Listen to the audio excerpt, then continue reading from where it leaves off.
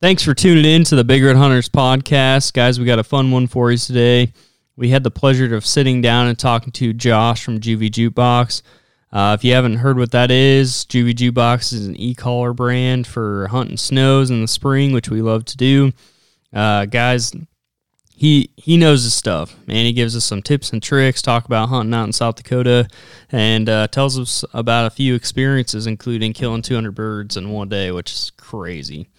But before we kind of get into that, guys, this guy, Josh, is amazing. He, no way Juvie Jukebox sponsors the podcast, but I do really like their product. We've used the last 2 or 3 years. We started with one. We just got to two. Well, we managed to fry one last Thursday when we were out hunting, and we fried some of the wires. I thought we fried the amp, so I ended up going ahead and ordering another one. I shot Josh a text after we got done with the podcast and said, hey, is there any way you can overnight this? He did. It got here, managed to use it, kill a few over it. So just basically what I'm saying is Josh is a stud. So this guy is through and through a great business owner, great product, and you won't want to miss it. So before we get to there, one of our sponsors, this episode is brought to you by Whitetail Classics Taxidermy, owned by Jody Schultz out of Louisville, Nebraska. Check his stuff out on Facebook, and then check out his website, Whitetail Classics Taxidermy. If you manage to kill, like Jeremy this last weekend, gets to kill a pristine, I'm talking like a pristine, white, mature Ross goose. He's going to take it in because he's got a blue, he's got a spec, and now he's going to finish off the trifecta.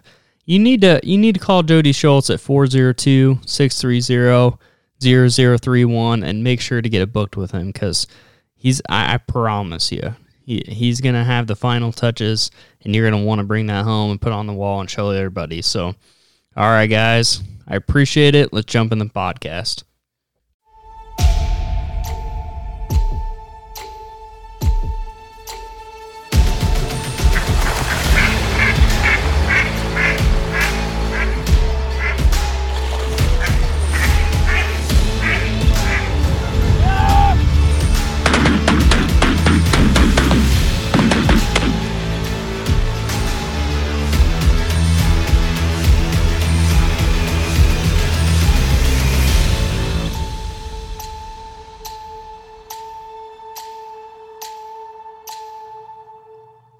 Welcome back to the Big Red Hunters podcast. Today it's Hunter and my co-host Jeremy.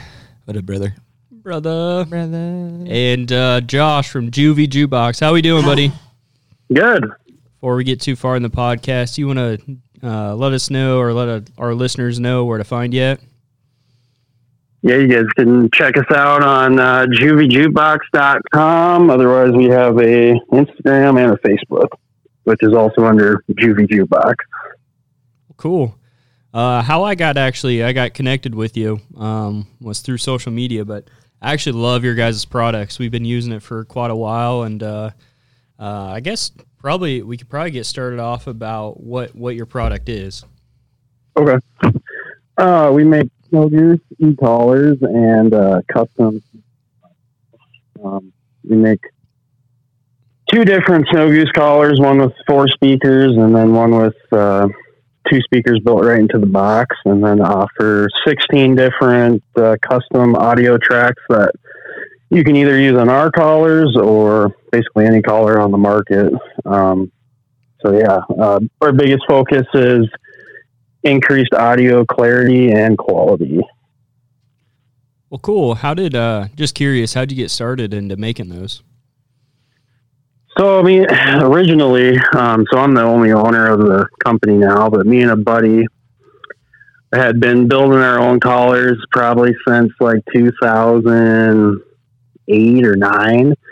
And really got into it around 2011 or 12 and just kept building collars and getting better at it. And then we kind of noticed,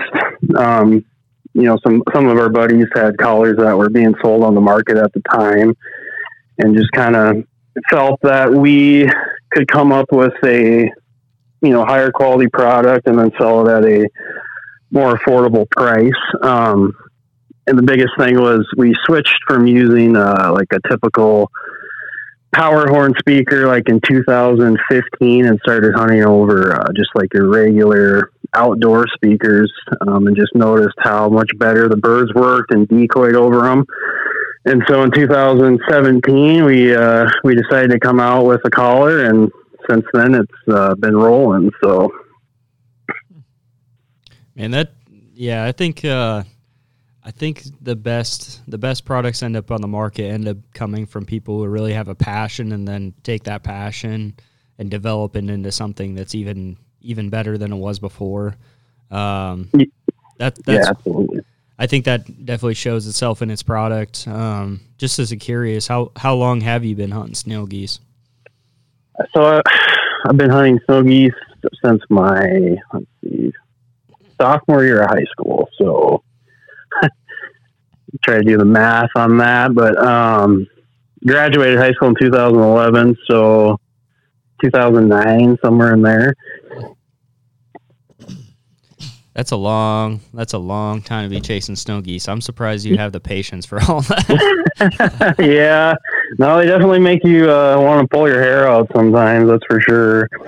So I don't know. The last 2 or 3 years, man, it's been rough going Nebraska, and I think the first year I had never snow goose hunted. I had a buddy that did, and we. I think I went out like maybe 2 hunts, and I think we killed 1 or 2. I don't know how many they killed that year, but the second year I went, like, watched thousands. I don't know. I would probably see at least 500,000 snow geese and did not kill 1. And then last year we got set up in a better spot, and I think we killed like 30 or 40, which isn't great, but it is what it is. And then this year we'll see. We'll see what happens. Yeah, 30 or 40, that's about your average. A lot of guys say about 20 is about the average spring snow goose hunt. So anything after that, you're doing pretty good, I think. Yeah. I don't know. We put in a lot of effort for not a lot of pie. I'll just say pie. Right, yeah. That's actually, we were running a little bit late tonight, Jeremy and I, because we went out. So there was a pond that I guess my buddies hunted before, and the hard part that we run into is these geese. They get up Missouri, that area, and then they either go straight up Missouri, come straight to you guys. Well, I guess not necessarily you. You're out west, like Rapid City, right? Yeah. Either they'll go straight to South Dakota, or they'll peel out and go west.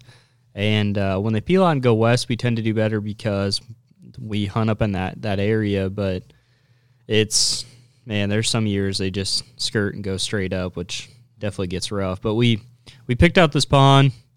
The hard part is in the last 2-3 years there's been a bunch of trees that grew up, and we ended up having to go cut like all of them down.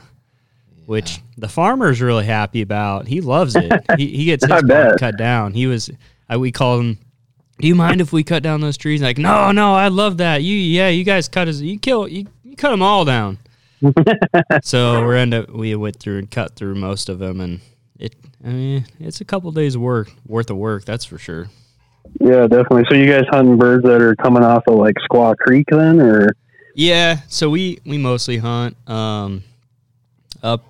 I want to say like maybe somewhere between 50 and 100 miles from Squaw Creek. So we go straight up. If you're like Squaw Creek, you'd be straight up and then you go straight west. So now like I said, some of those birds end up going straight up to Missouri. It's a pain in the butt because they just go. But, if they go west, the nice part is I will say the area we hunt, there's not a lot of competition in terms of like guys that hunt that area. So that's definitely a plus, but we don't have necessarily the quantity of birds. I think that's just because the east side of the state can be really hit or miss. Yeah. We don't have the Platte running just straight through like the west side does. Right. Yeah. Right. I've hunted Nebraska for spring snows twice, and we hunted like kind of over by Gothenburg, so a lot further west then. But the area where all the snows are. Yeah, it was interesting. It's definitely a lot goofier down there than up here. It just seemed like they followed the river a lot more, and just yeah, I don't know. It was cool, but it was interesting. So I would definitely say Nebraska is not the premier place to go. yeah, I've heard that, and I guess you don't hear a lot of people hunting in Nebraska either in the spring for some reason. So. There's a few guys. There's a few guys that up on the Missouri, like north of Omaha, that do it. I know there's some guys around Kearney, but it's usually you could usually tell what premier places are in terms of like hunting things when there's a lot of outfitters, and that it's hard to come to mind of any outfitters in Nebraska. So, right. there was actually I would say 4 or 5. Maybe longer than that, maybe 5 or 6 years ago, there was actually a couple outfitters in the area we hunt now, but they've moved out because the last couple of years the snows didn't even hit our area. So we'll see what happens. But that's the thing is those snows, they'll follow that Missouri. If there's the last couple of years, there's been a lot of backwater from the Missouri flooding, especially 2 years ago, and last year there was still a decent amount of slack water, and they like sitting on that slack water, but when the Missouri's low and it's running really fast, they like to get off of that and get on ponds. So that's kind of our bread and butter. But what is Rapid City like in terms of landscape? So we got the Black Hills here, with Mount Rushmore and all that stuff, but then you get not too far east of, well, basically right where Rapid City ends and go east, north, or south, and it's pretty much just flat prairie. We grow a lot of wheat out here, and there is some corn, but not a ton. And then it's pretty much like that until you get to the Missouri River, and they get east, and then it's just flat and cornfields everywhere and stuff like that. So, gotcha. Do you guys set a spread, or you guys chase feeds? We've done a little of both. It just kind of depends on, what time of the spring it is. Typically earlier in the spring, first couple of weeks, the birds show up. It kind of always seems like even if you do find a good feed, that those birds sometimes don't ever come back. They might feed hard for a day and then go back, hit water, and then take off and migrate, or they just pick a different field in the morning. So, we'll try to get on a feed and then usually just sit there for the rest of the day and hunt the spread, or kind of like what you're saying, find a good pasture pond or a cornfield with some water in it and just try and target migrators. And then later in the season, then that's when we start, typically just trying to target feeds. So, What do you guys run for a spread?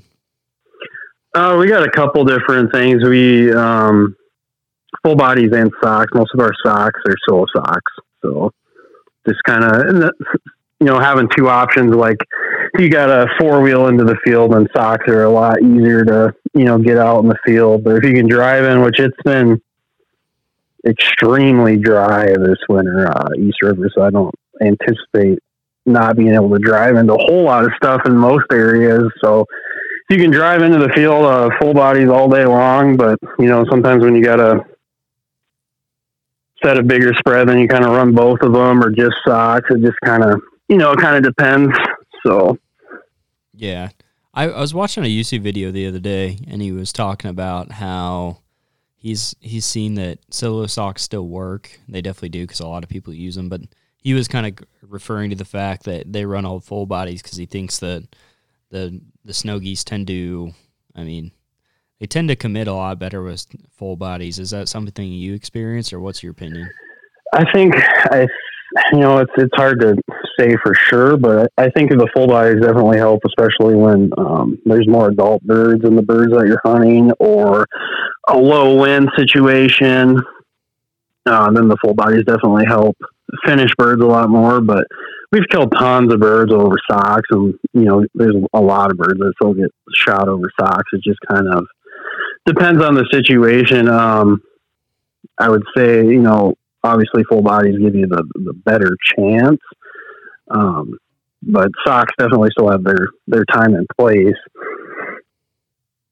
Yeah, my big thing is just for us at least, to put together a full body spread of like 800 to 1,000, man, that's a chunk of change. So it's nice to help us bulk our spread of socks. I think that's a big thing for us. And I don't know, we run about I think somewhere around like 2 to 2,300 decoys, and we add to it every year. But man, I would love to run a full body spread, but the chunk of change you would have to invest would be ridiculous.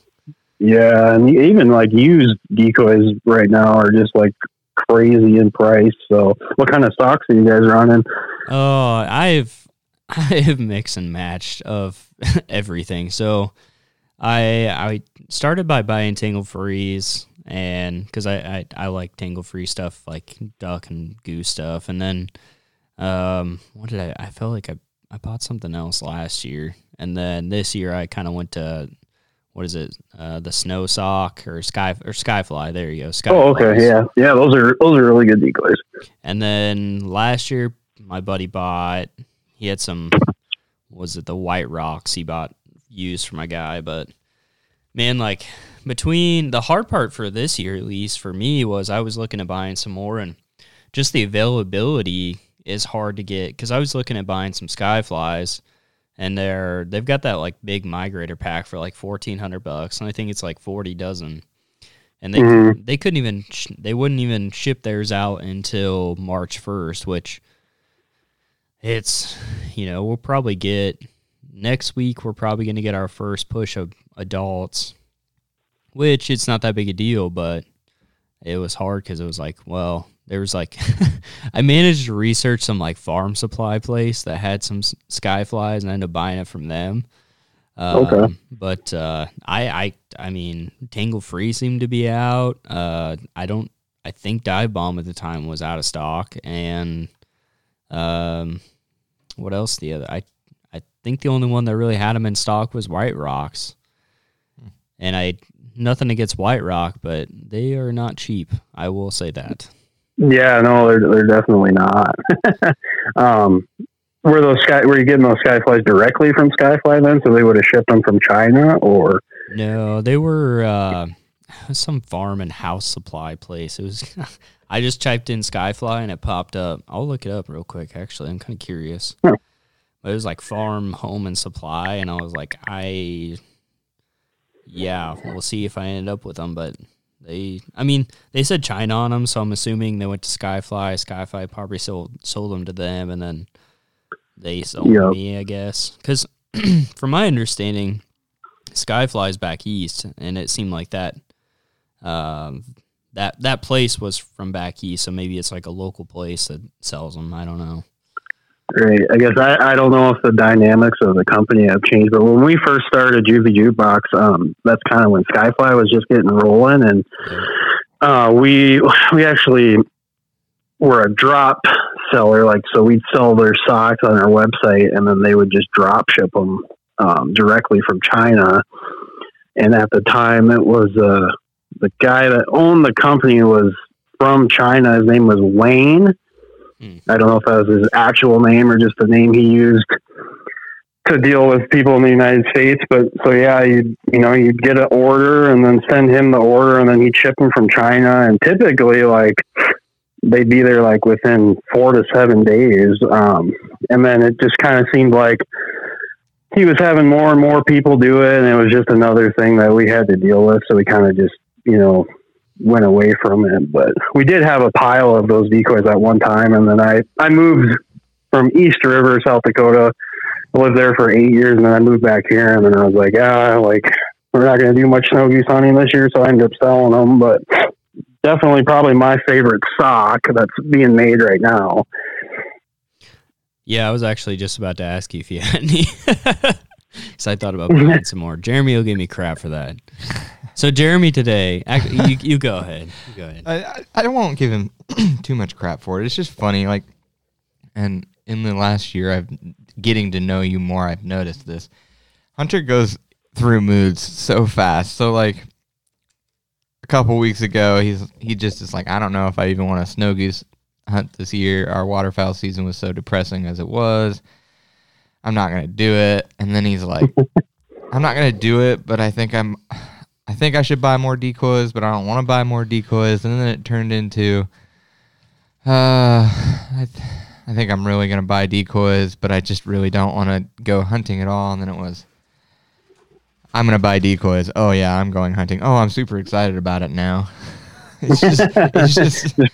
It's weird. And like this whole time, all that's been going down, I've been trying to make Hunter a turkey hunter this year. So I've been like, just go turkey hunting. But yeah, actually turkey hunting's fun. It's funny. Like, so I've never done a whole lot of snow goose hunting. I went like, wow, you talked about guides in Nebraska. My dad went with a guide like once or twice when I was like 10, and I went on those hunts. Never had a whole lot of luck.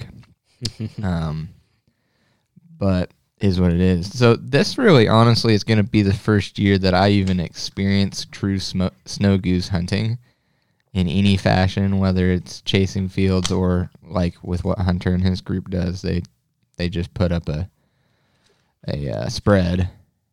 So it was fun. It was actually, today was a lot of fun, really getting to put everything together. And I won't lie, I'm a little excited about it now. A little excited about it. This whole time I've been like, man, I'm just waiting for turkey season. But now I'm like, all right, this gives me something to do until turkey season. See here. Yeah, absolutely. Here's the process I went through because he gives me crap at it. So like Canada season, like we did, like you guys kill 150 birds this year? Yeah. So like normal years we killed somewhere between 200 and 300 birds. We killed 150, so we killed about half. And like I would say, like it was feast or famine. We had like we'd go in a streak of like really hot, very feast or famine. If I went, they didn't kill birds. Oh my gosh! So like we'd kill birds, and then we'd just go for like a week straight where we couldn't kill anything, and then it would pick back up. A lot of it was due to weather, but you know, it was just one of those ending to like Canada season. It was just like I'm just kind of out of motivation, and then kind of got into one pond, and then I was like, you know, I'm kind of excited, and then we found this other pond.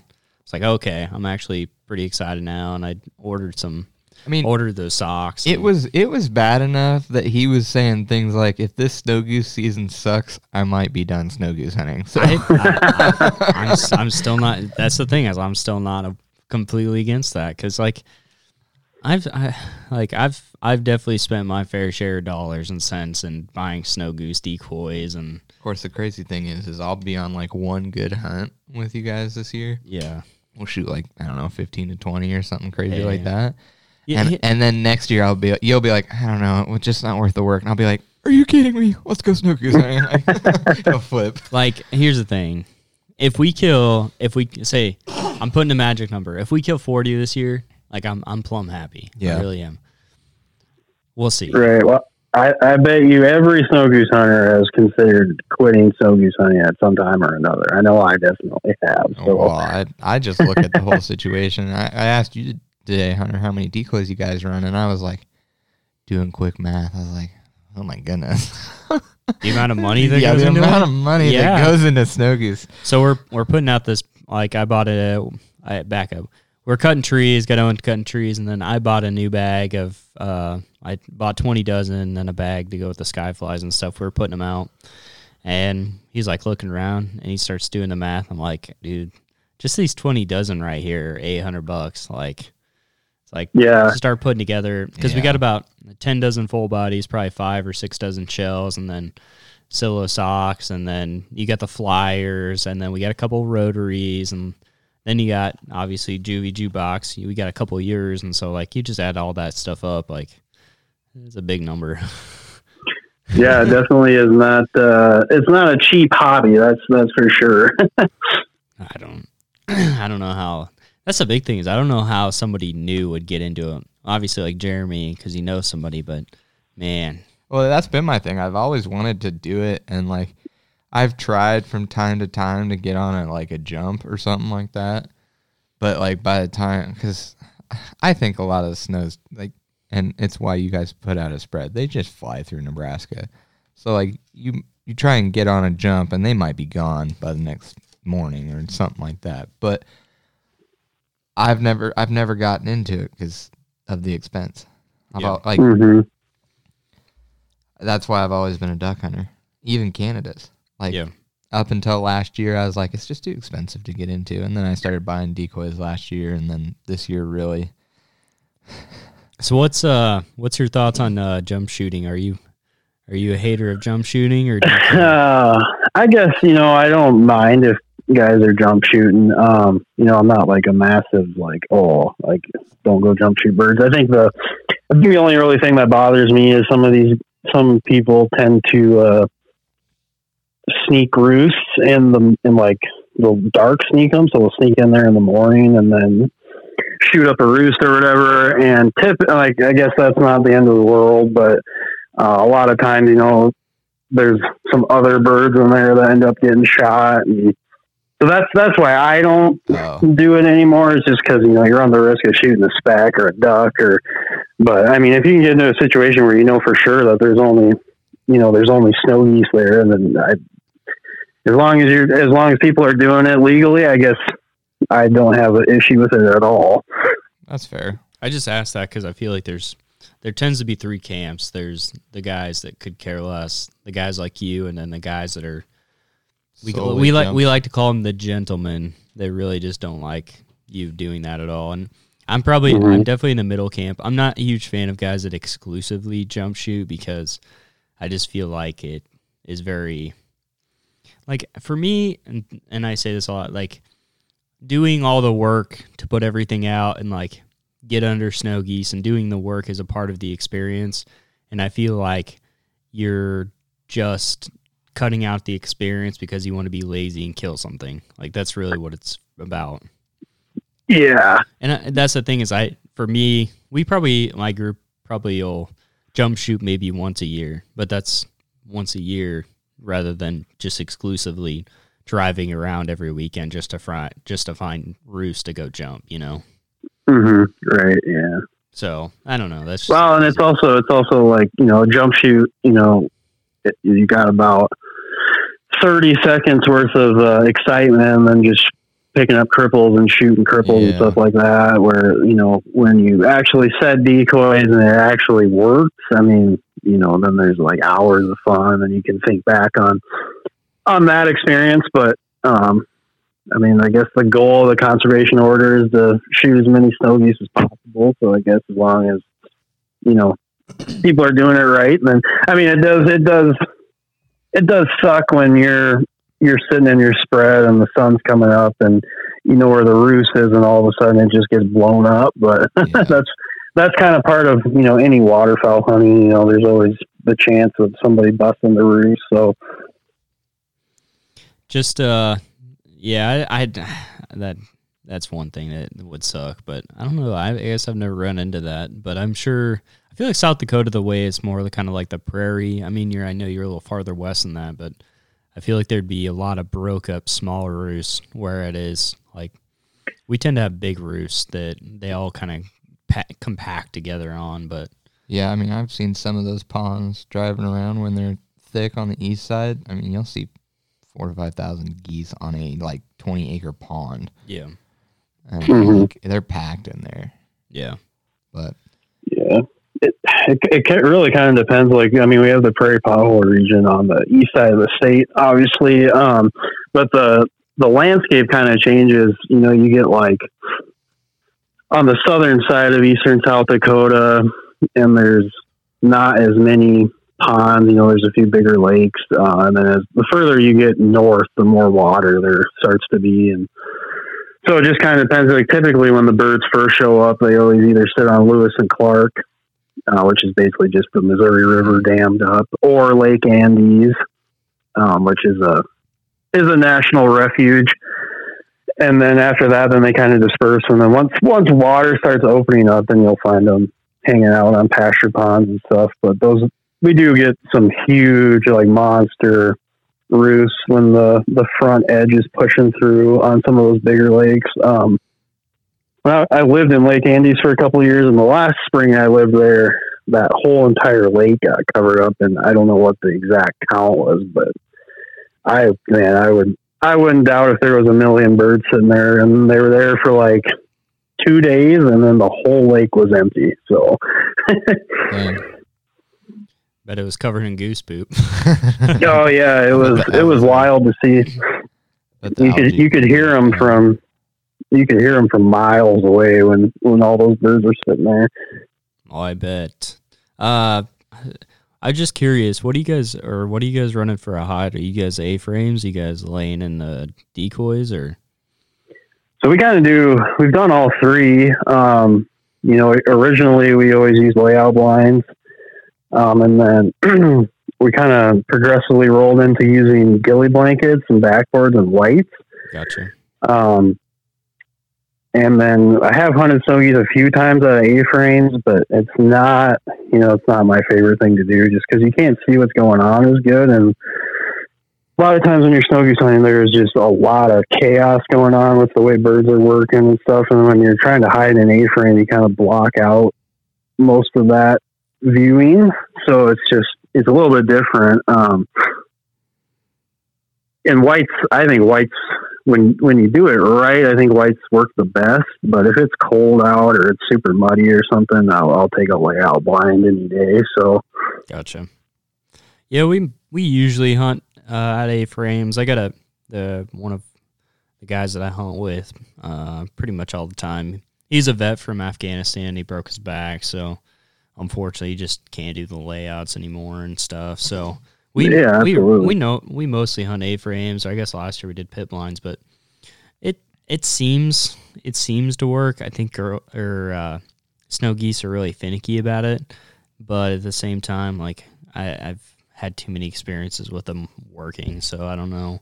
I think it's mostly depending on where it's at and how well brushed in you are. But like this year, we're putting them under a couple of trees and we're rushing them in really good, so I don't think we'll have a problem this year, but I don't know. They're snow geese. Yeah, I mean, when you can blend them in, they work awesome. And you see guys putting them out like in the middle of fields all the time on Facebook and Instagram and stuff, and I've never tried that just because it's always like, it just seems like it wouldn't work, but obviously it does. But yeah. Now, skipping a beat a little bit, let's talk about e-collars. How many do you use? 2 or 1? How many e-collars are you using? So it kind of depends. Like if we're hunting like a feed and we're just putting out like 400 or 500 decoys, we typically always run 4 collars. And the way we set those is like if you're sitting in the decoys, we'll have a collar probably 5 to 10 yards in front of the shooters, 1 off on each side, and then 1 directly behind us. You gotta make like a diamond shape with the collars. If we're hunting like migrators or putting a bigger spread out than that, then we've put out all the way up to, I think the most we've ever put out is 12 4-speaker collars at one time. But I think 1 to 2 is definitely super effective. I mean, putting more than that out, I think at that point it makes you feel better about what you have out. I don't know if it necessarily is a game changer, but I'm surprised that you have any listening. I'm surprised your ears still work after that, man. Having that many e-collars and that, like, I would say like the A-frames kind of block some of that noise when you sit down the A-frame, but man, like I've been on one guided hunt and we laid in and I think at that time had with 1 or 2, but man, you'll definitely hear it when you're sleeping, not gonna lie. So I'm definitely surprised that you're running 4 of them and you can still hear. Well, and then I mean we run our sound a lot quieter than I think most people do. Like like the MP3 players that come with the collars, they go up to 30, and the loudest collar we have sitting in the spread is, I mean, at the most we're probably putting that MP3 player at like 16 to 18. And then, if we do put out more than 4, as they get progressively further away, they get quieter and quieter, trying to make it, sound like all the excitement, all the food or whatever is at the top end of the spread, or if you're sitting in the middle of the spread or at the downwind side of the spread, you kind of make that the loudest part where you want to shoot them, and then everything after that gets quieter. So, and then we turn our collars off in between flocks.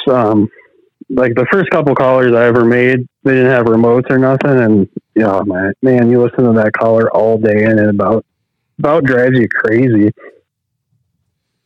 Yeah, Jared's got to the point where he just leaves them on, and sometimes it's a pain in the butt, and you still hear it in your dreams. Right? Yeah, I know what you mean.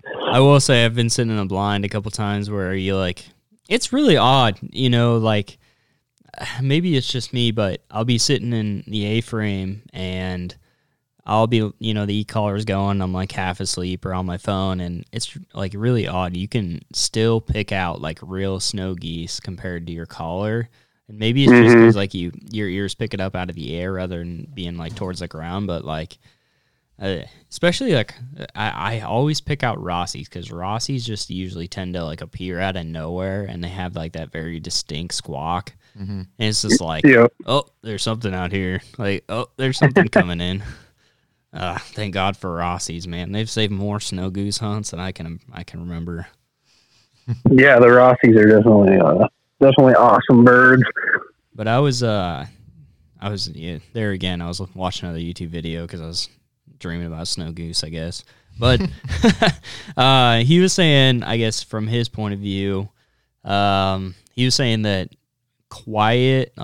being quieter as of the last couple of years has helped, not blasting it out there. What's your opinion on that? Yeah, so that's kind of the whole premises and our whole theory on running e-collars is higher quality sound, where it's more clear and more crisp and more realistic, and a quieter volume level over, the super loud and just like blow your eardrums out type of sound. And that's how we went away from hunting over power horns, is just like you could tell when birds were working, they'd get right over the top of a horn a lot of times, and they'd bug out or they'd slide or flare or whatever. And then once we started hunting over non-power horn speakers, it seems like a lot of times once they pick out your hide, they don't do that ever, and then they'll actually try to finish right on top of some speakers. I've seen that tons of times since we switched from hunting over power horns. So I completely agree. Quieter sound works a lot better, in my opinion. I'll have to try that this year, especially since we have a second one, which will be really nice. Because I think that's been a struggle we've had, is that birds tend to, especially, I don't know, I think last year we struggled with that some, because I think two parts that we really struggled with last year is there's some guys that guide up off the Missouri they're like 2 miles south of us, so most of the snow geese would come up off the Missouri, either work them, get shot by them, then they'd come up to us. And I think that hurt us, and I think the other part of it was they'd get really close to speakers, and he tends to leave it up really loud, and they pick out those speakers, and they'd get to like 50 to 70, and then they just kind of bug out. Mm-hmm. But that was definitely a learning curve last year, and we would turn those speakers down about halfway through, and I think we did a lot better after that. So that, or maybe it's just because the second half was juvie, so that's a win. Yeah, the juvies definitely. At that point, if they're all juvies, then you can get away with a lot more stuff. But no, and there's like there's people that adjust the sound constantly. Like when the birds are spinning, when they go further away, they crank the sound way up, and then when they get closer, they turn it way down with those horn collars. And kind of what we found is once you find a volume level where they're not bugging out or flaring or sliding, you can pretty much just leave it on that volume level the whole entire hunt. And I think a lot of that has to do with like a horn speaker is directional. It's a directional cone speaker, so it's pushing all of the sound into a small area a lot further. Whereas when you're using like the speakers we use on our collars, it's a regular speaker, so it gets pushed into a bigger area, but it just doesn't go as far, and it's not like right in your face when you get right over the top of them. So I think that helps a lot. Yeah, for sure.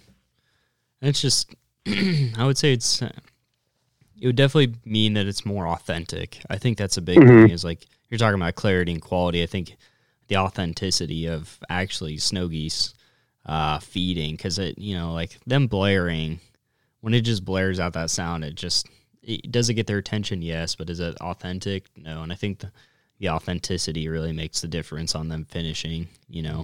Getting their attention is one thing, but getting them, I would say, like, for snow geese, like that 50 to 60 range is exactly where they like to hang if they're not going to finish. And it haunts your nightmares. Like, it really does. Like, there's nothing more irritating than doing all the work, everything, getting a snow goose to 50 or 60 and then just hanging out and then sliding and then just picking up in the air, going somewhere else. It's like, yeah, absolutely. Why did I spend all this money on decoys? Yeah, and it's crazy how quickly, like a snow goose can go from, say like 150 yards, and then they either maple leaf or they, vertically drop, and then they just get to that, like you're saying, that invisible wall where it's like 50 to 60 yards and then just stop. And it's like, man, like you guys you just made like 40 or 50 yards in like 2 seconds, and you would have came down like another 20 yards and we probably would have been shooting. But so that actually kind of brings up a question that I've been mulling in my mind when we were talking about controversial, like the jumping. What range would you say you guys try and shoot your snow geese at? Obviously the closer the better. Yeah. I like 20 to 40 yards. That's okay. Probably you can shoot birds after 40 yards, but at that point, like I think you cripple a lot more birds and so and stuff like that. The controversial aspect of it that I'm trying to bring in is, though I have not, like, this will be the first year that I will have hardcore or like actually participated in a snow goose season. I have been a waterfowler for a long time, and so I've heard, people talk about snow geese and how they've gotten much harder, especially in the last 5 or 6 years, I would say.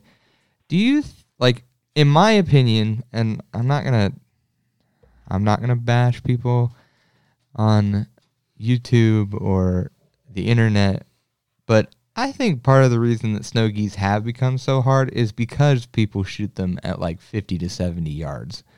Oh yeah, for sure. And I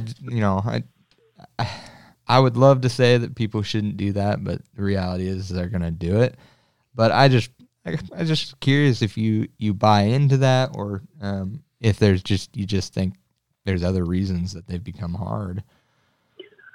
No, I think hunting pressure definitely plays a big role in why they get harder to hunt. I mean, they get hunted from September when they show up in Canada, and they get shot pretty much every single day until they get back, to the tundra, essentially, because guys are hunting them into May in Canada. So I think any bird that gets shot at 8 months out of the year is definitely gonna be a little bit more weary. But yeah,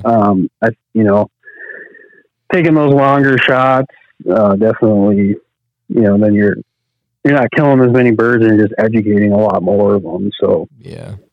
Well, I think, and this is my opinion. Mm-hmm. Take this for the grain of salt, and I hate to. I'm not trying to offend anybody or get anybody mad. But if you are, I'm not really sorry about it either. But talking about, like, I hate to say, but outfitters. If you take an outfitter and you've been on one of those experiences where snow geese are just being snow geese, mm-hmm. and you got clients that can be This is a big thing with snow goose season is I feel like the typical guide that ends up going out to snow goose hunt for a guide tends to have a higher expectation than what's real. Like they see these massive piles. Mm-hmm. And then you get on this snow goose hunt, you don't really kill any. Say like you go there first day, you kill a few birds.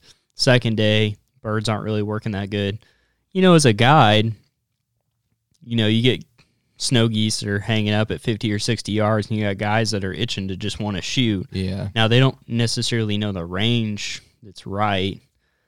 Let them rip, boys. I hate to. Yeah. I hate to put the pressure or put the point at some guides and stuff, but I mean, a lot of those videos you're seeing are probably on guide services, and the difference between really mad clients that want their money back and giving them, a crack at a couple of groups that are 50 or 60, makes a difference between getting paid or not. I'm not trying to, like I said, I'm not trying to bash people, but the main person I think about happens to run a guide service, and I think they've really ruined waterfowl, period, when it comes to sky busting or shooting birds too high, whatever you want to say. But that's about all I'm going to say about that. You can do some investigating into my words, and you'll probably understand what I'm saying or who I'm talking about, but what it is. You got to think, okay, run the thought process of a guide. Okay, if I let these guys shoot into a couple groups at $50 or $60, I'm going to make my extra $100 tip in a day, and I can go home and, get my 6-pack and be happy. Yeah. Or I could be more ethical and not let them shoot. No offense, what are you going to do as a guide? Right. Personally? Yeah. I know what you would do, but I'm just saying, I'm not saying everybody's like that. So, Yeah, no, I get it. That or, if you thinking 6 guys at $300 a pop wanting a refund, put those dollars and cents together. Yeah. No. So, right. I'm not saying if it's right. I'm just saying that's where they justify it at. Oh, it's a fair justification. I'm not. But I think that, even going back to Jared, who used to hunt in Mississippi, they used to hunt, set up a permanent spread of 400 socks, and they used to consistently kill snow geese over 10 to 30 a day down there. Good luck, no offense, but unless you're hunting a good feed, 300-400 socks ain't gonna do much. Right. Yeah. You might get a single here and there, but realistically, you're not gonna kill much. Whereas it's just the same thing with a lot of times with ducks and geese right now. Everybody's kind of experiencing the issue with the added pressure of people hunting them so often. And we talk about this a lot. The average hunter, even 20 to 25 years ago, would hunt, in a snow goose season, be realistic, hunt 3 to 7 times maybe. Yeah. And there wasn't that many snow goose hunters. Well, now you got people that go pretty much every day. Yeah. Like you said, and not that I have the problem with it, but being able to set a spread on a property you have permission to do that on, it allows you to be able to go every single day. Yeah. So I don't know. Yep. It's not right. It's not wrong. It's reality. It's tough. I obviously, I'm sure I'll experience it this year more than I ever have, but I'm sure it becomes extremely frustrating when you've got 1,500 birds hanging at 50 to 100 yards and you're just watching them. No, I think the biggest part, and I don't know about you, but my big thing is you've got this massive 2,300 sock spread, and you got all this stuff going on, e-collars and everything. That's the biggest thing is you sit there and you scratch your head what is wrong? Right. You ask yourself, even if I had more decoys, is that really going to help? I think that's the biggest question I struggle with, because it's I don't even, I think that's why people end up wanting to quit. Yeah, definitely. Yeah. But well, I know next spring I'm going to tell you, y'all have 2,300 decoys. Quit buying them. It's not enough. It's not enough. Okay, actually at this point, you guys have enough that you probably could put them on multiple ponds. and run multiple spreads. We technically are, actually. So there's another hunter in the area.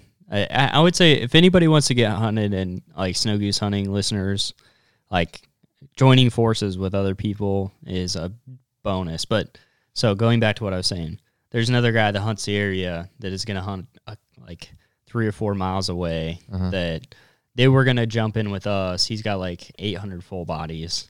And we're setting him up over there. They're going to hunt our spread. And if it's good, we're going to hunt their spread. So okay. Jump back and forth because he's setting in a field, and he really wanted us to set in a field, but we didn't.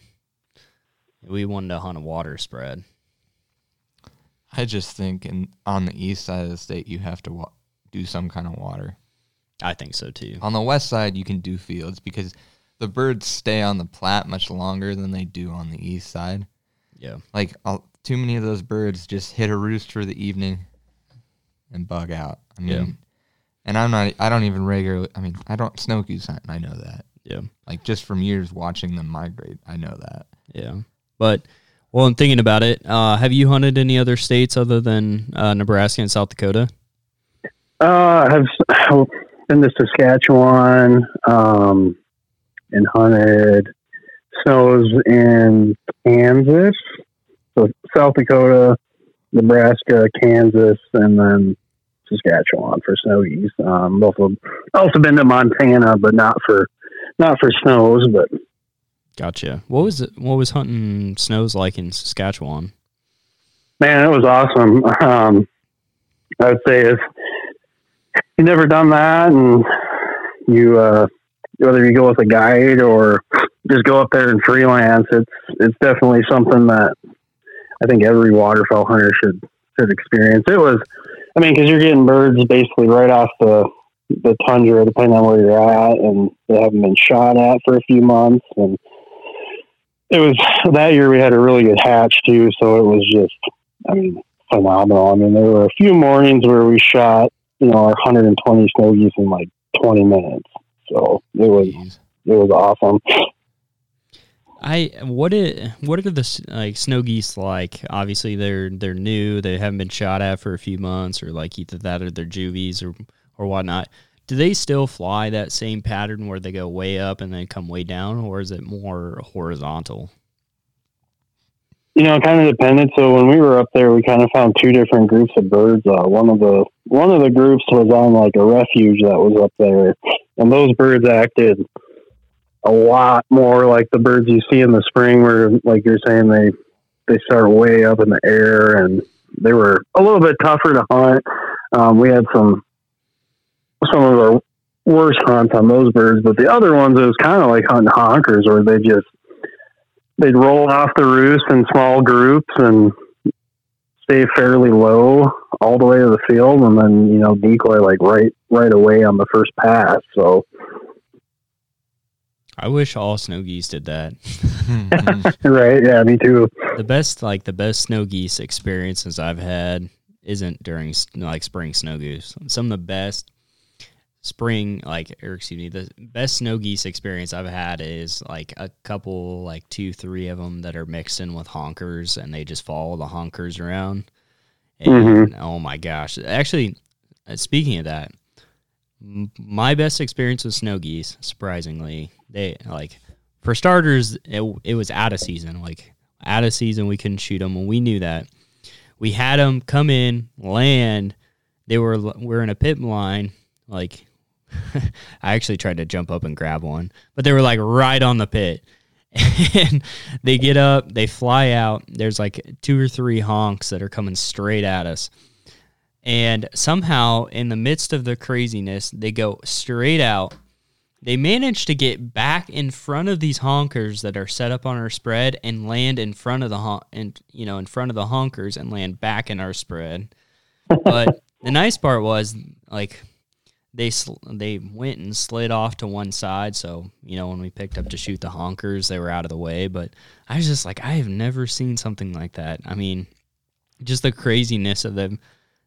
Us trying to jump out and catch one, and then them running, taking off and get in front of this honk. I just never experienced something like that. But then again, like, I always have my best experiences when they're out of season because we have some weird break in the season in like December to it's like mid-January. Why we have a break in the season mystifies me. I have no idea why, but for whatever reason, we always get to push this fall snows real quick right there, and they always work good. But yeah, that is goofy. I guess I don't know why they just don't leave the season open from like September 20th until May or whatever it is when the CO shuts down. If that's what they want, if they want them to get shot, then they should just leave it open the whole time.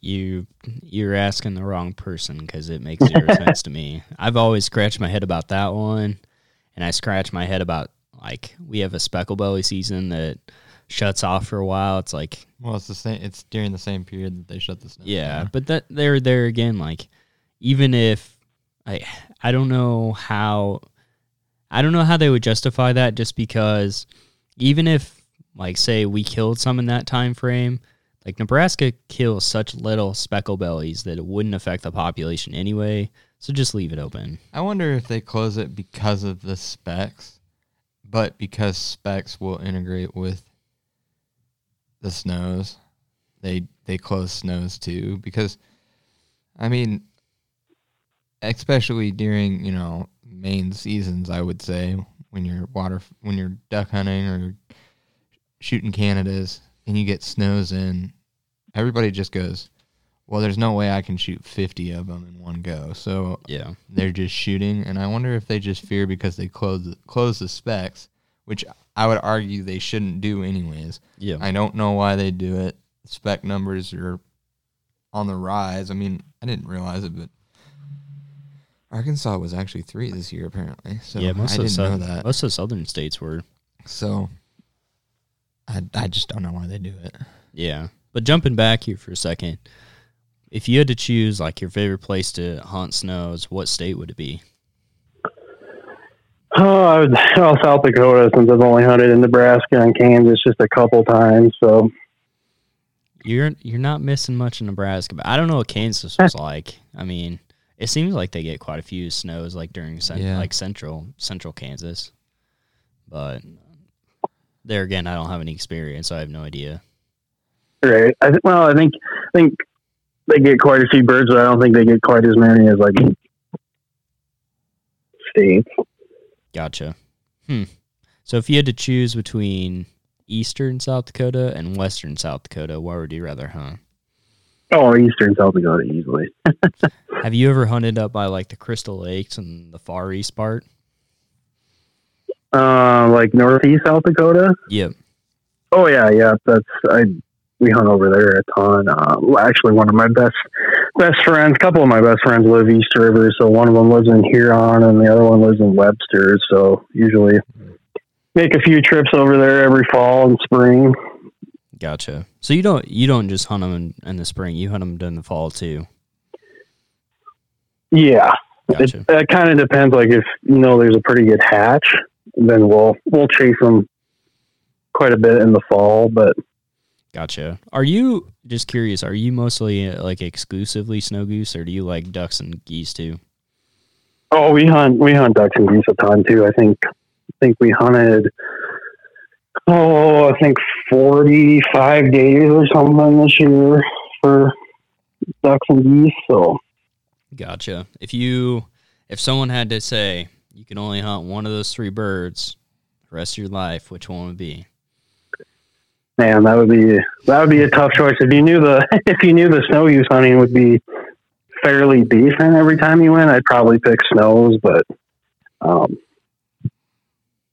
other than that, I'd probably pick. I don't know. That's a hard question. I know. I'd probably pick honkers or ducks if I had to just pick one. Gotcha. Yeah, and I'd be the same. I don't know. This duck season pretty rough. I will say. Even after this season, I'd pick ducks. I don't know, man. No. To the season. That might change. Our duck season was really rough out here, too. Really? Crazy. Like even out west, or did you go east, too? Well, when the first trip I made East River was like in December, and a lot of stuff was freezing up at that point. And mostly there was just snow geese around, so that's pretty much all we did. We hunted ducks like 1 or 2 days and shot our birds, but no, out here west, like we get a pretty good amount of ducks around. Usually you'll get like like gadwall and teal and all that stuff like earlier in the season in October, and then our mallards usually show up towards the end of November, mid-December, and like nothing showed up this year. I mean, we had a few decent pushes of mallards, but just the numbers were not there compared to years past, and we never got any, other puddle ducks around. So it was just really goofy. Luckily the goose hunting was awesome kind of all over the state. So that made up for the lack of ducks that were around, but. Huh.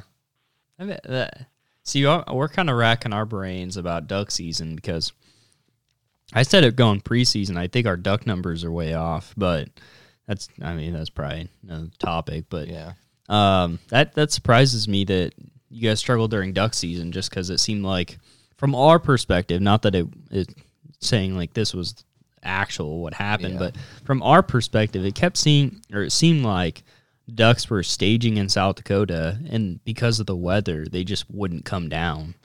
Mm-hmm. I mean, the east part of the state definitely got loaded like it normally does, but a lot of our birds over here, the ducks we get, I think, come out of like Montana and North Dakota, and unless it gets really, really cold and snowy up there, then they just don't come down. And that's kind of the same thing with our honkers.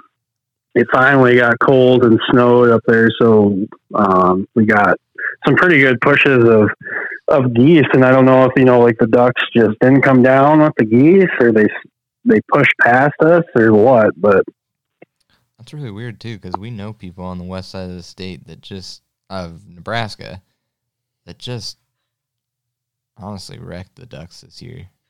And I think a lot of our ducks they might be just migrating past us now, and going down into that like Alliance and that area down in there of Nebraska. It's possible they're just not stopping here anymore, just for whatever reason. But you guys pretty dry, I assume. Yeah, it's been super dry. It's pretty concerning actually if we don't get some pretty good snow the rest of this winter or spring rains. I think a lot of our water is probably going to dry up out here. And luckily for us out here, we have a few different river systems and some creek systems that birds will always use later in the season. But for that first month or two of the season, if we don't have a lot of water around, then there just isn't going to be any birds around, unfortunately. So. Yeah, we kind of dealt with that a little bit, is that we felt like a lot of our early season, like mix of gray ducks and teal and everything, like the Game Parks pumps it like a couple days before season. And the hard part is, in order to have a lot of opportunity, you got to have water when they show up. And so we felt like a lot of our ducks skipped us just because we didn't have any water. And when they did end up putting water during, so-called season, they were already past us, so there was nothing we could do about it. Mm-hmm. I think that was a big issue for us, and I just, it just seemed like the birds followed the water this year, and I'm curious what next year is going to be like, especially with the water levels. And I think it's super concerning here. I mean, 3/4 of the state is already on drought levels. And obviously it's concerning up north for duck populations. So, yeah, I know North Dakota finally, they've had a pretty good amount of snow up there. I guess I'm not totally sure on like Saskatchewan and Alberta and stuff if they've gotten much for weather, but if it doesn't, we don't refill some of those potholes that they use to nest on, and go through another year like this year where it was super dry. I think that, the duck population already took a pretty good hit this last year. And if we go through another year of that, I think that, the duck numbers are going to be struggling pretty bad. So, yeah, somebody on another podcast we were talking to, he's from Louisiana, he was saying like, I think 3 birds at 45 days is what he was saying. That was the rumor he had gotten. I don't know. Oh. There's no validity to it. Changing season. Oh, for the changing the season structure. Yeah. Yeah, they were apparently in Louisiana. They are talking about shortening the season and then lessening your bag limit, which Mm-hmm. I hope, and we talked about this on the podcast, I really do hope they lessen the bag limits.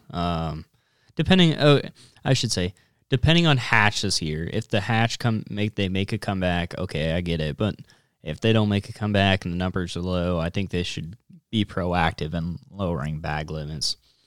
Right. There's going to be a lot of interesting information that starts to come out that June, end of July area because they're actually going to be able to count this year. I hope they're going to count this year because they haven't counted the last 2 years, right?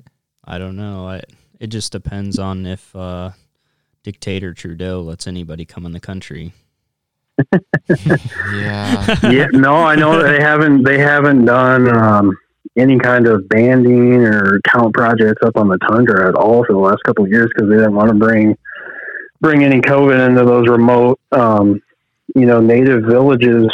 So, but yeah, I mean, they really need to do an updated count, at least up there and, Canada, where most of the birds are being produced.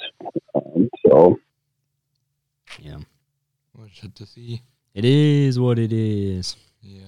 Well, I think we probably should get wrapped up here. I really appreciate you coming on. Jeremy, you got any questions for him, Lou? No, I don't think I do. I asked all the ones I really had, which... I actually do have one question. What is the best snow goose hunt you've ever been on? Man, the best snow goose hunt. I mean, like, numbers wise, which I don't consider my favorite snow goose hunt, we shot 400 in one morning. I'd say one of my favorite snow goose hunts actually probably happened this fall.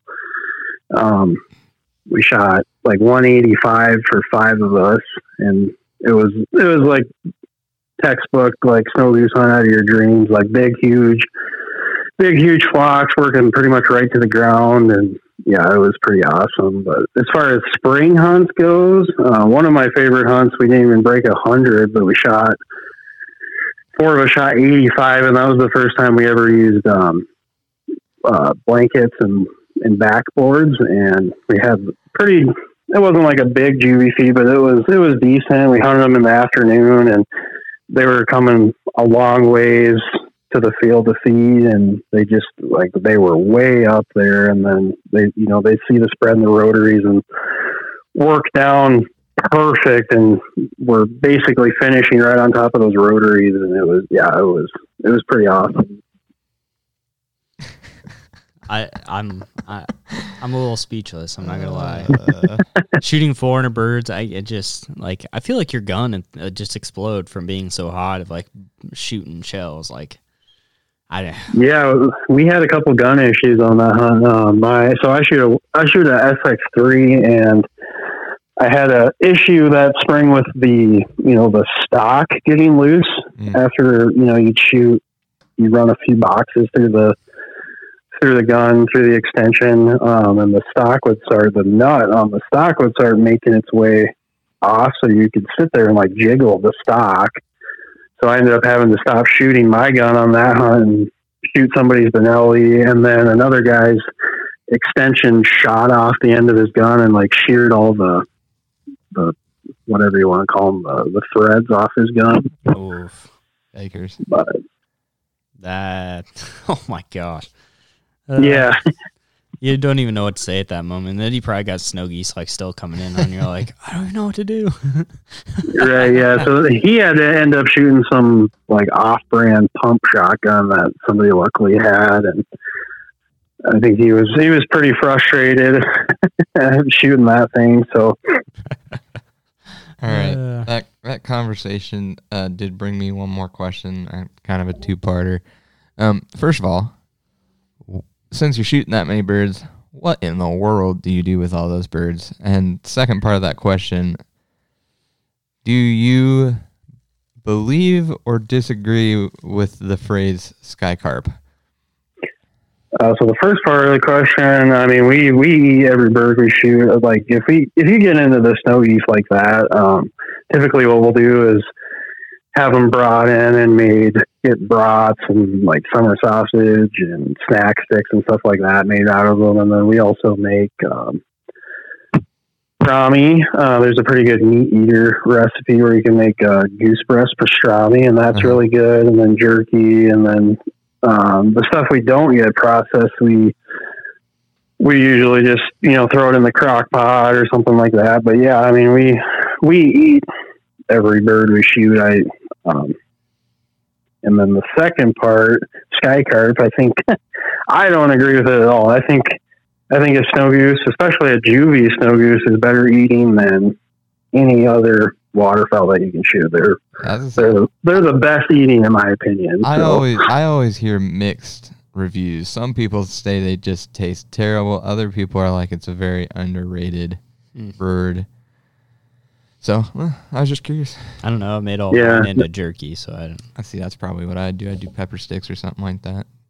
Yeah, I mean, if you get them processed into something, then it doesn't really matter what the bird is. They taste good. But like a really old adult snow obviously is going to taste a little more gamey and be tougher than, a 1-year-old juvie.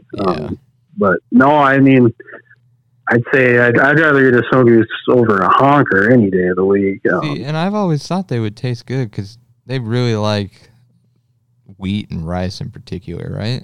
Mm-hmm. Main food sources. So you would think that they would be a relatively good bird. So, but I think the sky carp thing is just kind of a label that they've gotten over the years, and a lot of people that refer to them as sky carp have probably never gone out and actually tried to cook them. Yeah, well, either cook them or just had a snow goose hunt where they work good and stuff like that. Because in my opinion, snow geese are one of the coolest decoying waterfowl. Just the stuff they do in the air and how loud they get is incomparable to any other bird. So that's the thing is I would say, like, my draw to continue to snow goose hunt and not give up and lose my mind, but my draw to continue to do it is like the satisfaction of being able to actually get them to decoy and like do what they do is just, it definitely is an experience in itself. And any snow goose or any hunter should experience at least one time in his life sometime. Absolutely. I agree. Like when snow geese want to decoy, and they, like I was saying earlier, when they go from, like 100 or 150 yards in the air and they leaf all the way down and decoy on the first pass. I mean, I don't think there's another bird that does that. I mean, lessers tend to do that quite a bit too, but just, it's like inexplainable how cool it is. Absolutely. Well, all right, I think we probably hit time. I appreciate you coming on the podcast. Before we jump off here, go ahead and shout your stuff out again. That way people can find you. Yep, Juvie Jukebox. You can find us at juviejukebox.com or Instagram or Facebook under the same name, Juvie Jukebox. Perfect. Go ahead and stay on the line. I'm going to finish off, and then we'll chat. Okay. Thanks again for coming on. Thanks, listeners, for listening to this podcast, and make sure to jump on his social medias because I'm going to be honest, he has some incredible stuff on his social media, so you better check that out. And appreciate you guys listening, and have a good night.